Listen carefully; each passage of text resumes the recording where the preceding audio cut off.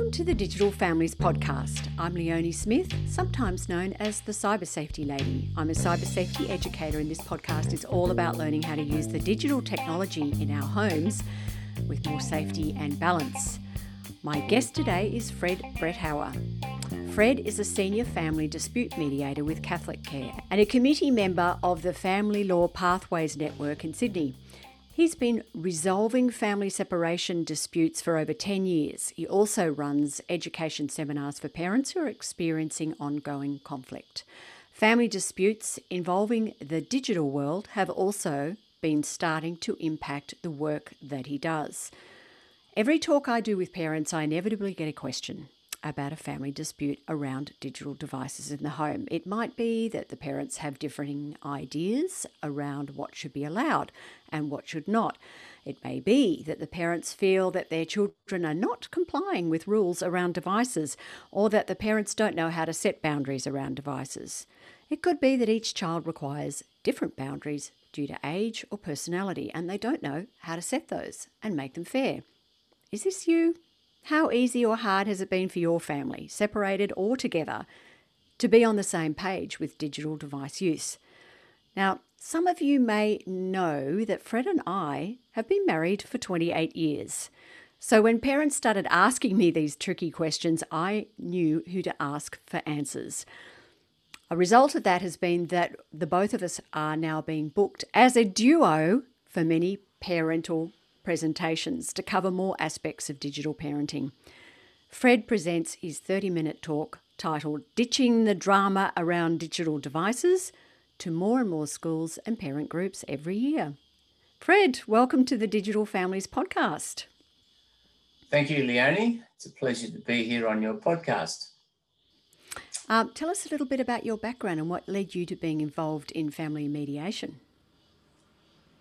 Well, like some things, a personal interest, and always had a fascination around psychology. So it led me down the path to family dispute resolution because there actually was a need for it. But I really liked the learning, the psychology around it, and being able to practice has been wonderful. I really do like helping people. So my work is very involved with families, with mum and dad. I don't actually work with the children. We have specialists that work with the children if that needs to be done in our field. Also work very closely with the court officials from the family court and some of the lawyers that work in that field as well. I've met quite a few family court judges and spoken with them. So is that enough of an explanation? This is why I'm there. Yep. Now, most families do not run their house like a court. I don't run disputes like a court either. So we can look on you to be a sort of a judge Judy, perhaps. No, I don't make judgments either, at least not to the people I work with. All right. So, folks out there, it's a bit like being married to a builder, isn't it? When you're living in a half-built house. Sometimes it's me that does the mediation in the family when there's a dispute. Sometimes it's Fred when he puts his professional hat on. It's amazing what he can achieve if he hasn't managed to leave the house. You can't actually mediate a dispute if you're one of the parties because your personal interests and feelings will get in the way. See, that's going to be a question for parents then, isn't it? How do they mediate disputes in their family if they are one of the parties? And I'm going to get to that. Good. Okay, because that does put it in a slightly different situation. So also, I did mention in your introduction that disputes around digital technology in families is impacting your work at this time. Now, obviously, with the parents that we talk to, there's going to be a mixture of all sorts of different types of families out there, with some together families, as it's called, and some families that are separated, some that are divorced, some where parents are living in completely different countries all around the world. So what sort of things are you seeing in disputes around digital technology?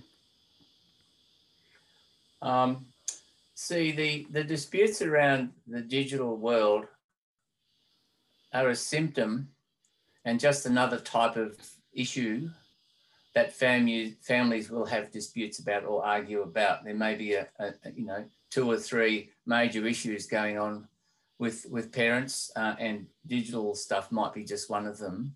It comes about really, the dispute, because there's an ineffective level of communication. Often the communication between the 2 parents is not effective, and also the communication from parent to child and back the other way through the other parent can also be looked at as being ineffective. So when those communication systems are faulty, they're not working, that's when things are much more likely to go wrong and not be fixed. Add an element of conflict to that as well, if you throw that into the mix. So conflict between the parents or conflict between a parent and a child, add that to the mix, and then you've got a pretty toxic digital home where the communication isn't effective and there's conflict. Another layer to think about is there in your home joint decision-making about important things? So the parents will cooperate perhaps, or if that's too difficult for the parents to do, they might often do quite separate decision-making. So if the parents are used to allocating decision-making to each other, i.e. that type of issue is mum's domain, she'll do that. And the other type of issue, that's more like dad's domain, he'll do that. That's okay, but not okay, because when it comes to the digital world in the home and out of the home, because kids carry devices around, it's a bit tricky to try and say, oh, that's mum's domain or that's dad's domain. Okay, I'm going to throw another one in there then also, because we are now no longer in lockdown, but we were for a time, all of us in Australia were.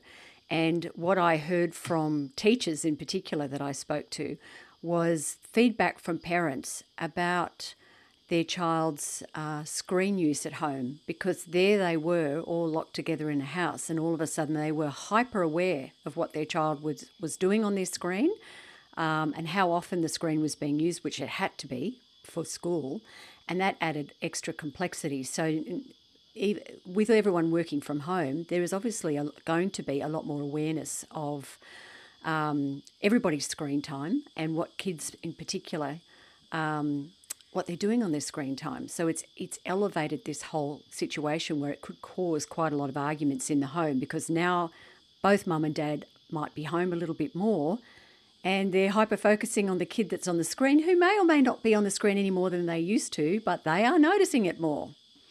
So I'm going to ask you a question that a Year 3 student asked me about 2 weeks ago when I was giving a talk online. A Year 3 student at the end of my talk piped up and said, please, cyber safety lady, what do I do when mum says yes and dad says no? And I had a little giggle at that because it was such an astute question.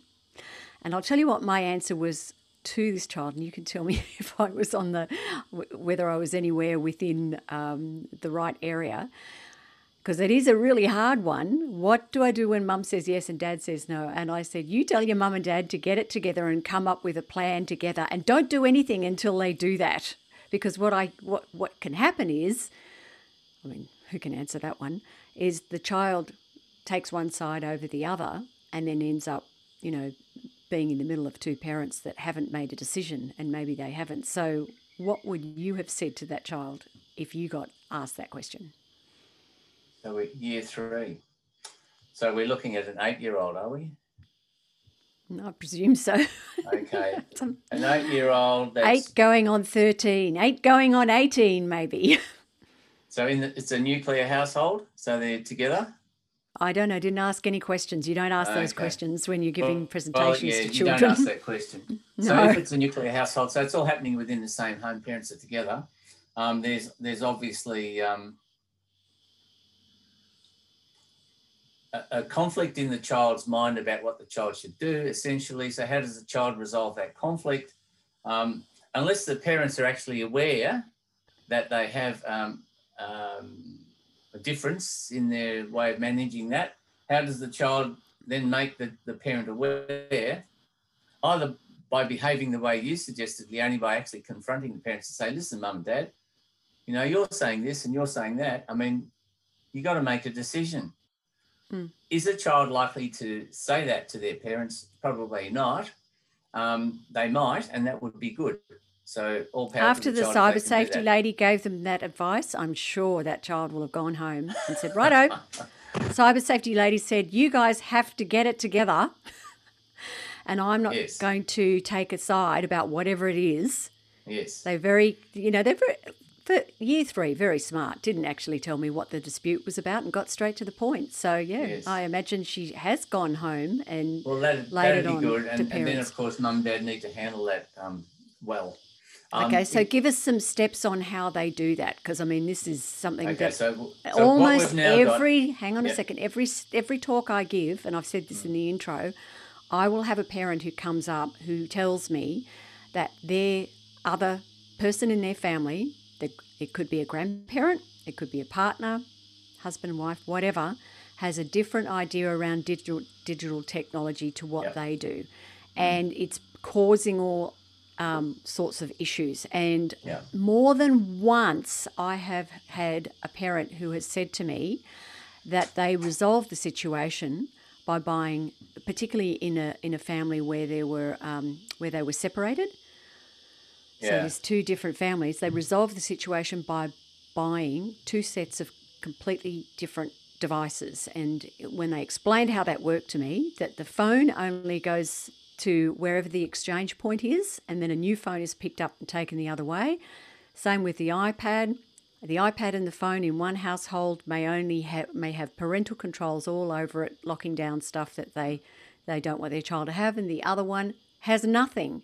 And even with that situation, the parent said to me, I'm scared about what my child is being exposed to in that other home, because I know that I've got all these things sorted out and locked down, and I'm aware of the potential traps, but I don't believe the other person in the other home has those same beliefs. They think I'm overreacting, and I'm scared for my child.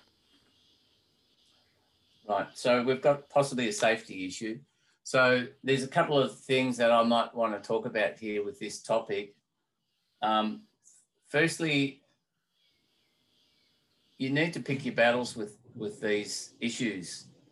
We use a thing called the conflict tree as a sort of a picture, if you can imagine a tree, and at the root of it, there's a 0. There's no conflict because everything's cool at the bottom. But if you get right up into the branches up at about 10, that's the highest peak, that's where the conflicts are dangerous. You know, the police might be involved, people are getting hurt. If you can, I guess, analyse or put a number on the level of importance to this issue, you'll know how to treat it. So anything below maybe below a 5 is probably worth a mention, but it may not need to be a seriously discussed issue. It might be something you could live with, but I mean the other parent's going to do it the other way anyway. So if you had 2 separated household with a child sharing between the homes and it comes in at about a 4 or a 3, you might mention it that it's a possible issue for the child, and you know things have been mentioned, but it's not really an escalatable issue. So you mention it to the other parent, they'll do what they want because people do have independent homes and they have their own rules within their homes. If it escalates to a higher level, if it's measured at a higher level on the conflict tree, say up between 6, 7 or 8, then you've got to do something about it because we're starting to get into the safety area. So if the parents can't agree on the rules around, because they're safety-based, then they need to find a mechanism to resolve their dispute.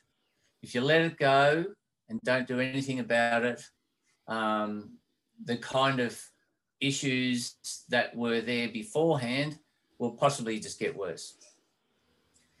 So that's one way to sort of measure up, should you take that battle on or not. The other thing is that... So if somebody is up at that level yeah, and they go to the other party and say, don't take this the wrong way, but I'm really concerned about, Josh, Adam, whoever it is. Yeah. I have a feeling that he's getting into seeing things, perhaps in your home, that are affecting him and aren't really healthy.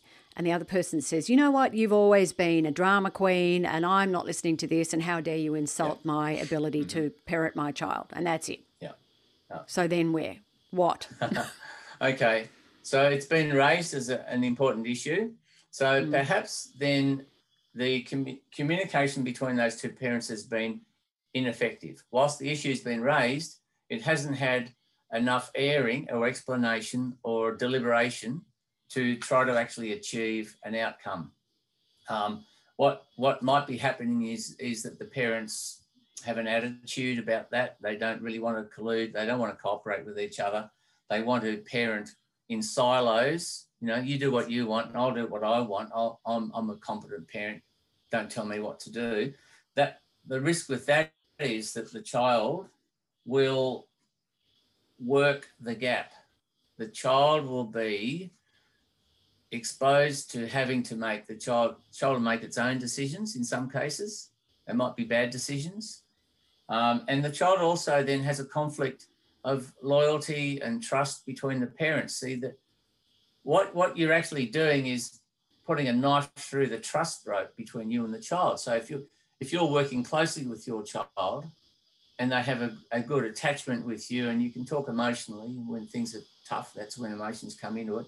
That's a good level to work at.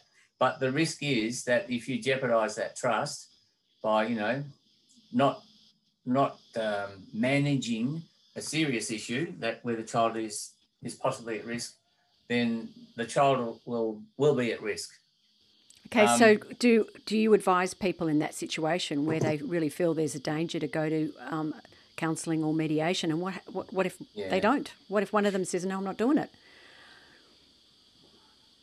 Okay, so, well, in our field, we get some pretty serious issues and we give them a certificate to go to court. But these sorts of issues that go to court have to be very serious and there has to be evidence. The courts are all evidence-based. So we're probably not looking to escalate, an issue on cyber safety around devices or device use unless it's really serious. You and I can think of serious examples. And the child's talking to a pedophile in somebody's house or watching pornography. Yeah. You go straight up the tree with that one because we're putting a child at risk. So that's actually a report to the child welfare people as well. So when they're at a lower level and there's no evidence and you're really worried about it, what can you do? I guess the power a parent has is within themselves about what they can do with their child. They can't really tell the other parent what to do. And that happens where people parent in silos because they've had so much conflict. They don't want to be cooperative with each other. They just want to get on with it. You do what you want in your home and I'll do what I want in my home and we'll live side by side. The children can come between the homes. But so that is not, what you're suggesting, a gold star model. What you're suggesting is really that the onus is then on the child's education. It's really, really important that the child is then educated about safety so that when they're in a situation where they're not prevented or protected from an experience online, that they already know how to get themselves out of an awful time, how to recognise predatory behaviour. Well, you're asking the child to protect itself. So the child can help to protect itself by having a level of education where it knows what to do. And that's where you come in, Leonie, when you talk to the students. That's not the ultimate level of protection. I mean, the parents, what are they doing? I mean, they're really responsible for the child's protection. There's a role there for the parents. But then you may have a level of unawareness from the parent. It's a genuine unawareness. It may not be malevolent, can't even say that. Malevolent. But it may not be, something where they're neglectful. It's just that they simply don't have that level of awareness. And taking it to another area, it's another question that I get asked by parents a lot is not just about a family that's separated. It could be any situation that the child goes to, whether they're going to a friend's place and the parent feels that the friend of the child's parents are also unaware of what's going on devices. It could be a grandparent's place where the child is going to the grandparent and the grandparent's just handing over the iPad with no protections on it. So one of the things that I've always said to parents that have asked me that, and we're going back, nearly 11 years now that I've been getting the same questions,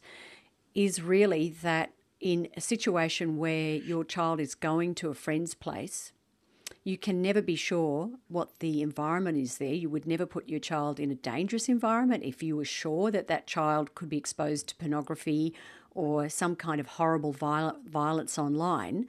Then you may have to take a stand and not allow your child to go in that home. And some parents look at me when I say that with really gobsmacked, how can I possibly do that?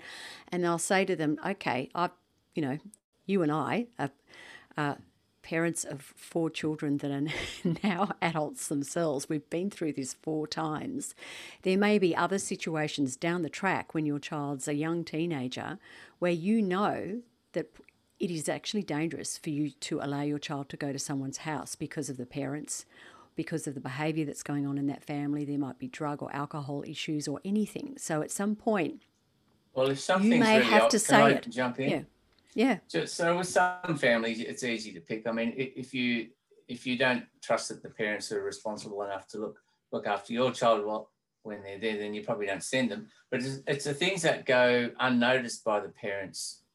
So, I mean, let's take, for example, young Robert down the road.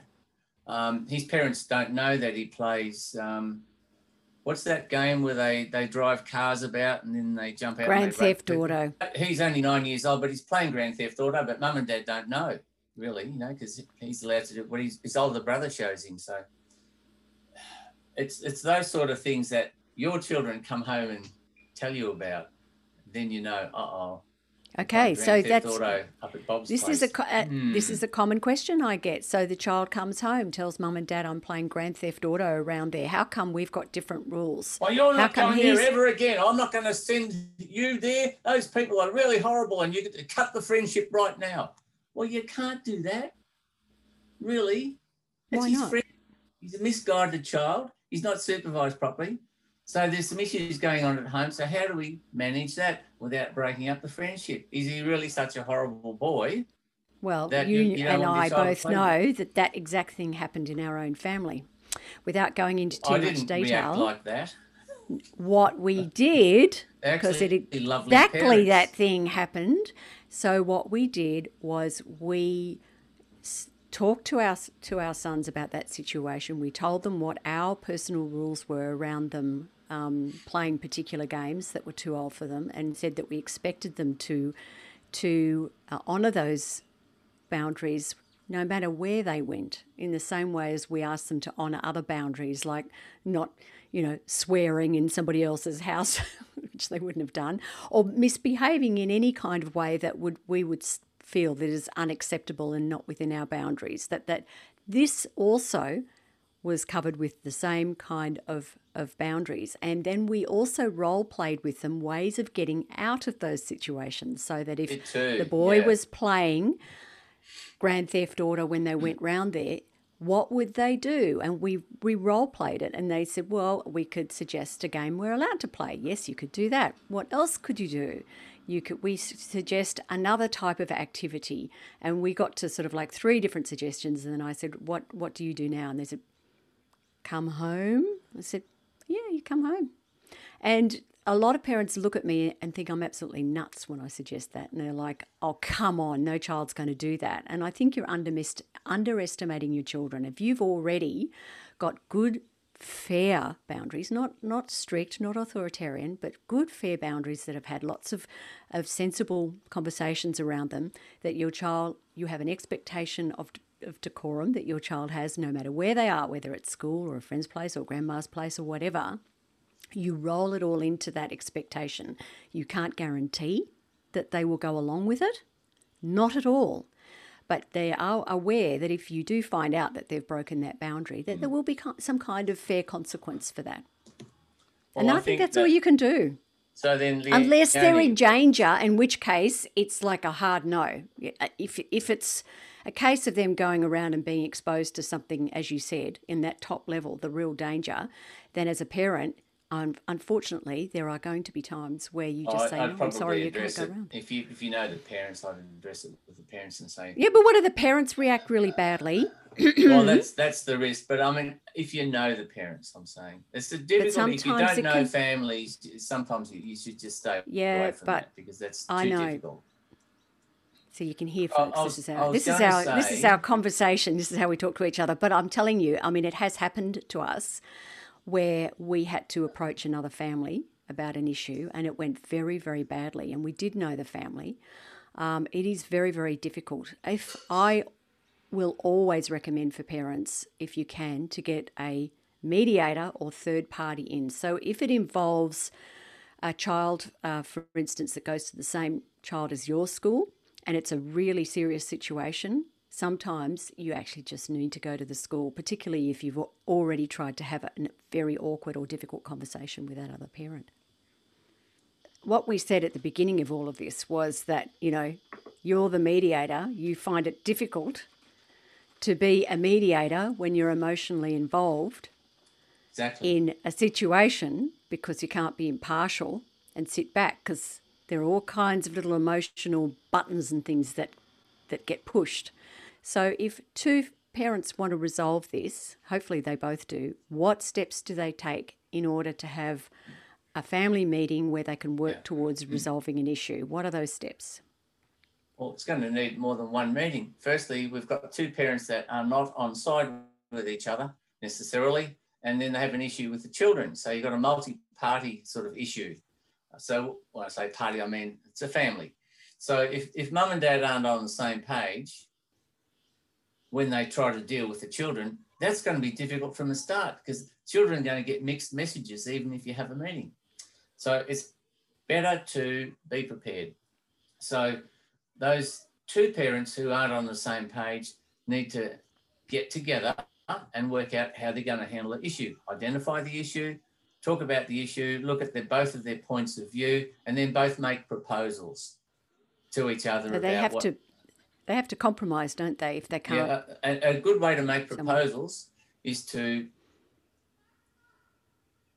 treat it like this. I've got a great idea about this, Leonie, but I want to ask you first. What's your idea about how you'd like to handle it? I'll let you know mine in a moment. It's an invitation to the other party to say, well, this is my idea. So then we've got a proposal on the table already, and then you can give yours, so that you've got maybe different proposals, but then we're talking about having an opportunity to have the meeting of the minds. So where do those two proposals link up? What's going to be the good or the bad of it? Which way shall we go with it? So the two parents can get on the same page by having a discussion with themselves. It's very important that before you have any kind of family meeting, that the parents are on board. Yep.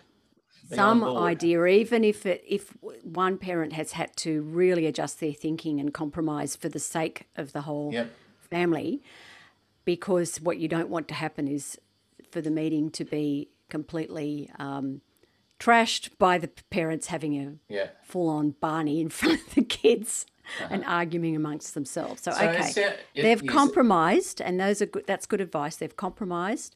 They've come up with an idea that they can both live with, and now they want to invite the children into a meeting. What's that next step going to be?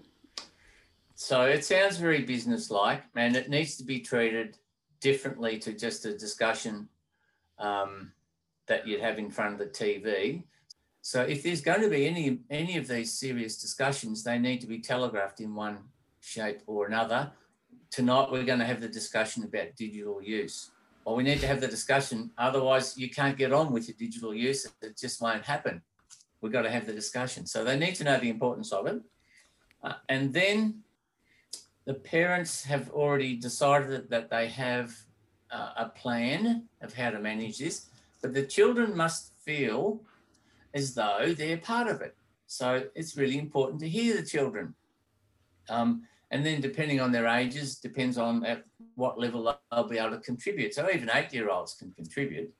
4-year-olds much less so. So I'm thinking really to have these level of discussions, it probably needs to be of a cognitive level where, you know, sort of 5 or 6 years old is probably a good starting point. So you can have discussions around digital use probably from that age onwards, but then ask them around the device how they're going with it. Ask them questions, be curious, what's happening. You know that we've had some problems with it. What do you think the problems are? What's not going well? What is going well? What do you need? You know, let them feel as though they're part of the conversation. They've probably got a lot more to add to the conversation than you think. Yeah. So you need to know what they're doing, and they'll tell you, and what their requirements are for it. And then you've got a very good starting point as to help them build some boundaries around it. So, of course, invite them to tell you what they think the boundaries should be, because if there's no boundaries, then schoolwork doesn't get done, they don't come to dinner, their brains get fried, all these other things. Let's think of something that might work and see what they come up with. Sometimes they come up with something that's totally unrealistic. And I was talking to a parent about this the other day, where you might have a child who says, I just want to do what I want to do. I want to come home and I want to be on my computer or my screen or my Xbox or whatever it is for hours and hours. And what you can do is you can actually flip that around to themselves and get them to start thinking about taking responsibility for their own well-being. And it will take, it's a journey, it's an ongoing process, but saying things to them, really opening up their eyes and saying, okay, so if you were to come home from school and spend all this time on your Xbox, what time do you think you would get off the Xbox to go to sleep? I'm like, I don't care, whatever time. So when do you think you might eat a meal? Or whenever. So you've got to start them thinking about all the other obligations that they have to do. And if they come up with silly solutions that, like, I'm just going to play Xbox all night, I'm not going to eat, I'm not going to sleep or anything like that, it points out that they need to start taking responsibility for their well-being. But here's the thing. If you as a parent are always focusing on the minutiae, the stuff that's going on like that, and not on outcomes, you can get lost in it. So one of the things that we decided to do as parents when we had issues around that was to very much try and focus on the outcomes.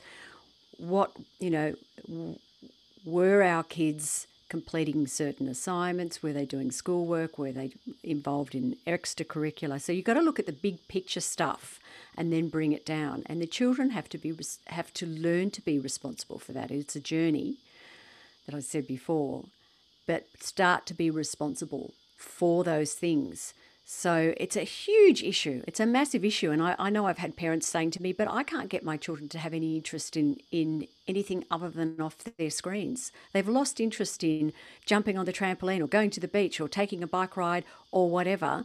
And it's a bit like a process of breaking those habits and enforcing new ones and brainstorming with kids to come up with solutions for how they're going to have more balance. It's a tall order for some parents. I mean, some parents are like laissez-faire.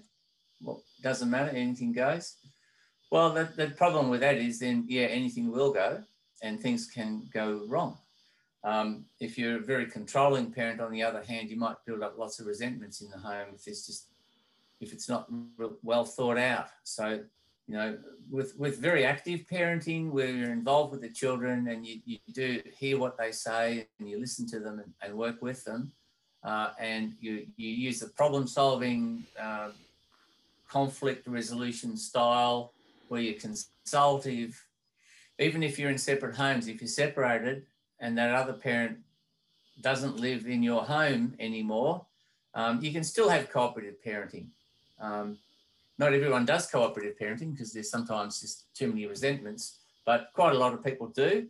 That level of cooperation, because the children are the interest, in the children's best interest, which is all about family law, where the focus is just for the sake of your children, a level of cooperation over such things is probably going to really benefit them. at the beginning of this discussion, we talked about when I asked you what are you seeing around digital device use in your dispute resolution, what you really did was say, look, the disputes around digital devices is only just one aspect of all sorts of disputes.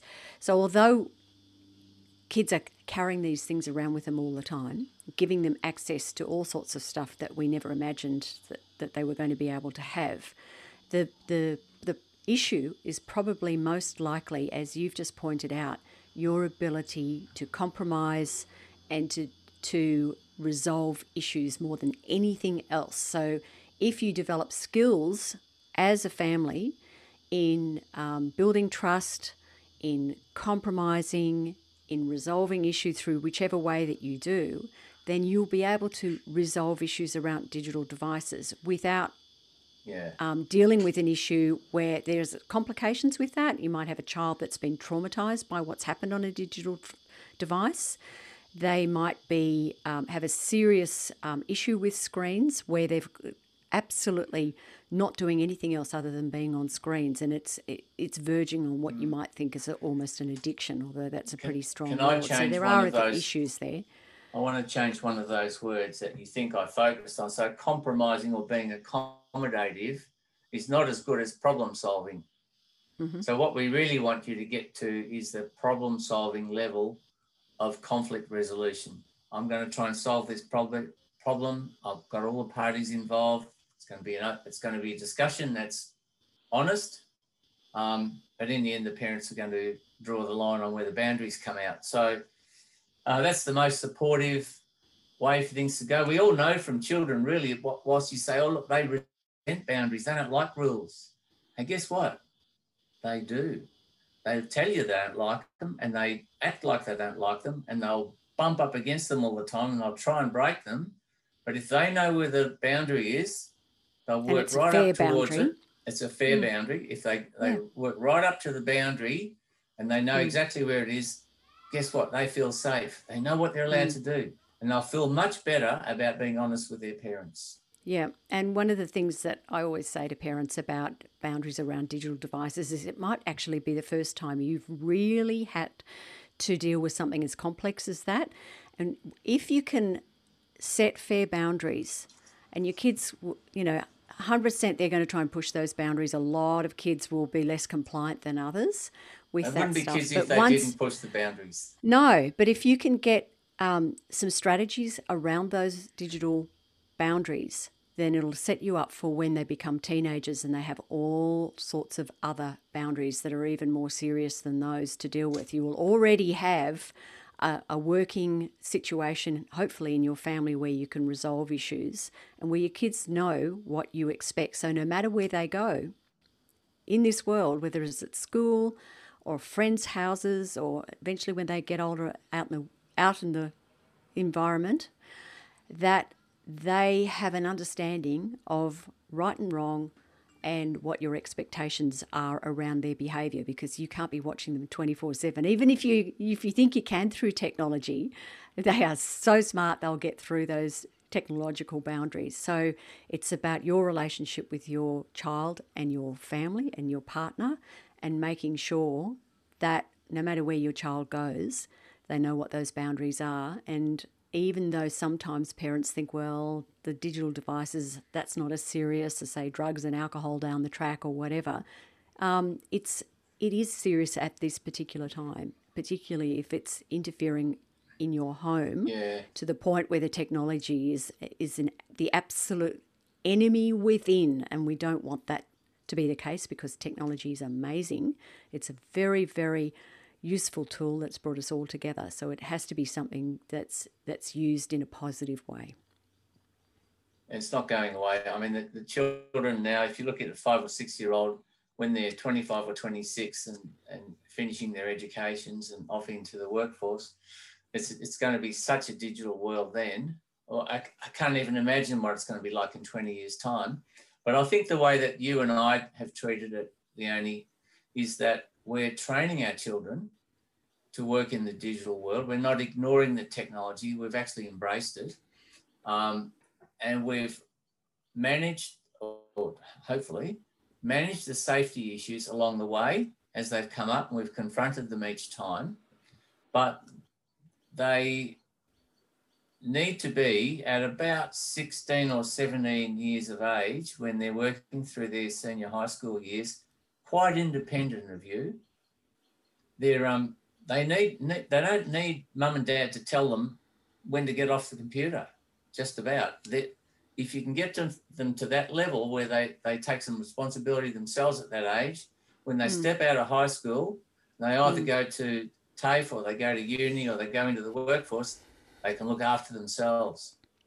That's the key, is aim. that they actually have to learn to take responsibility, start to take responsibility for their own behaviour through high school, because it's going to be a massive shock. And we know that as soon as they leave high school and go to university, the amount of kids that drop out or fail in that first year because they've had these guardrails up the whole time with parents that have been guiding them so strictly that they've never really felt that level of responsibility for not taking care of themselves. So thank you very much for all of that.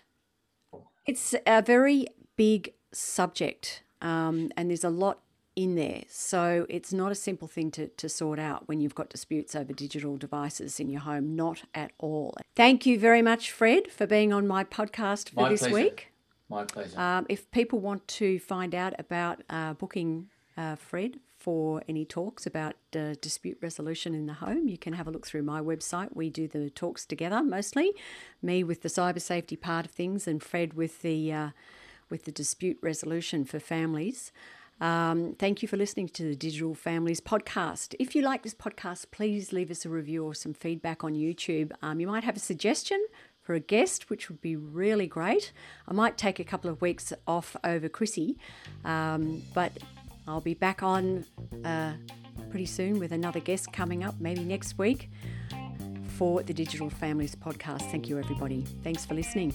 And share it with a friend if you think somebody might be interested in hearing this. Bye for now. Goodbye.